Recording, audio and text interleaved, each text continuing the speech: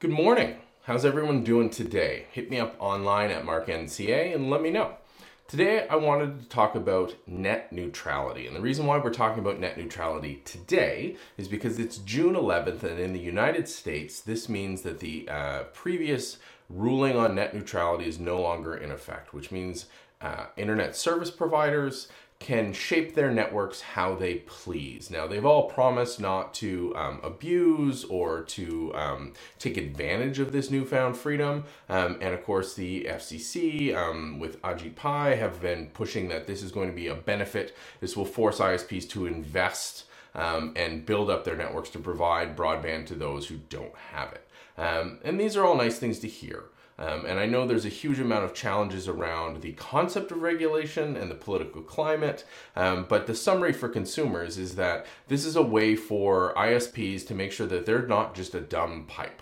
Right? That's their fear. They own this network. They want to monetize and maximize the value they're getting out of this network, and being able to prioritize traffic from partners or from services they own is a way forward. Now, I'm against that, but that's not what this video is about. I like net neutrality. I think it ensures a fair playing field for everybody. But again, not what we're diving into here today. What I want to dive into is the security and privacy ramifications, or at least the reminder of the position your ISP plays within your role. Now, the reason why an ISP could perhaps provide a fast lane, could provide services that don't count against your data cap, that could leverage your information to provide a better ad delivery experience for its advertising partners, as the CEOs of AT&T and Verizon have stated they want to do, is because they know everything about your internet surfing habits. There's a common assumption among average users, and why not? There's not like it's something that's pushed out there,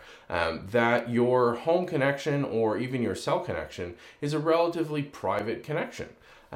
It's not. Your ISP has the health of the network to monitor, but they're also in the perfect place to monitor all of the activities that you're doing online. This is why we in the security and privacy community have pushed end-to-end encryption, and that's where encryption starts at the application that you're using and finishes at the other side of that communication. So if I'm having a direct message chat with you, the viewer, the individual viewer, that message is encrypted on my phone. It transits down the stack of the operating system encrypted, out across the network encrypted, up the stack of your phone encrypted, to where your application will decrypt it so that we can communicate securely. So people know that we are communicating, but they don't know the contents of that communication. Well, your internet service provider is in a position to see everything that's not encrypted and to see all the metadata around your encrypted communications, because you're going over their pipe to get to the internet.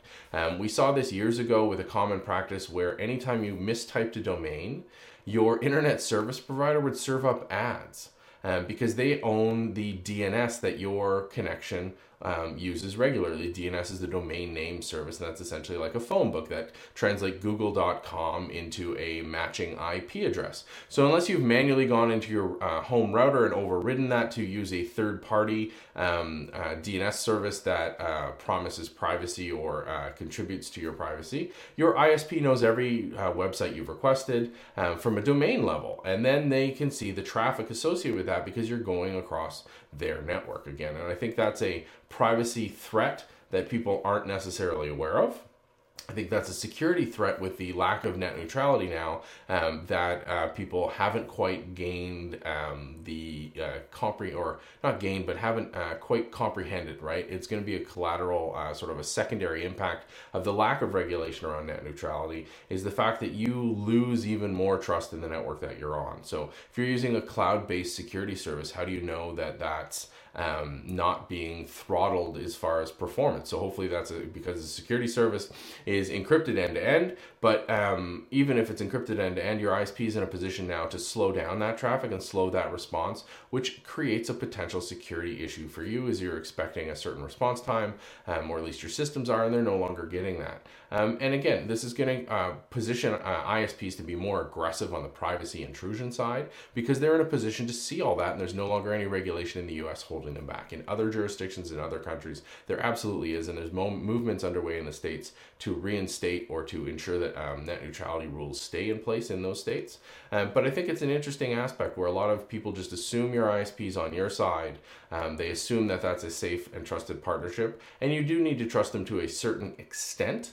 However, you should be aware of their capabilities because they are sitting on the first segment of the network as you connect to it. They by default have your DNS. They by default see all of your activity, all of your traffic back and forth. You need to take steps, or you should look at taking steps to reduce that visibility and to lessen their impact and their ability to serve you ads, because they can inject ads into your traffic, as we've seen where you reach bandwidth caps. A lot of the time ISPs will send a banner into your web pages saying, hey, you're near your cap, you're about to be charged over. Just a nice feature, but the way they implement that feature is really scary. That means they're inserting their content into content you've asked for from somebody else. Now the safeties are off.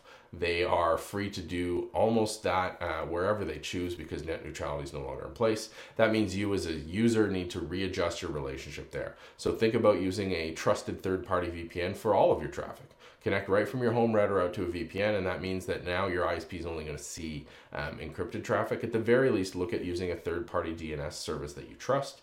There are a couple out there that do have privacy and security first, as opposed to gathering more data around ad networks. So we're in an interesting time. It'll be this is not going to be sort of that instant snap of today. There's going to be a whole bunch of catastrophic things, but because there's no longer any push for that regulation, or there's no longer any regulation in place, that means ISPs can create those fast lanes, can create those preferred services. The immediate idea there is for them to increase their revenue, normally around ads, but there are some security and privacy impacts, and I think we need to monitor those closely. What do you think? Let me know. Hit me up online at marknca in the comments down below, or as always by email me at markn.ca. Only gets better with discussion. Again, this show is driven by your ideas. I'm getting lots of great feedback, lots of push around starting in cybersecurity again. I'm going to be looking at a series of that quite shortly to update. A couple weeks ago, we dove into that topic on a couple shows. But let me know what you're looking to hear about, to talk about. I hope you are set up for a fantastic Monday. We'll talk to you online, and we'll see you on the show tomorrow.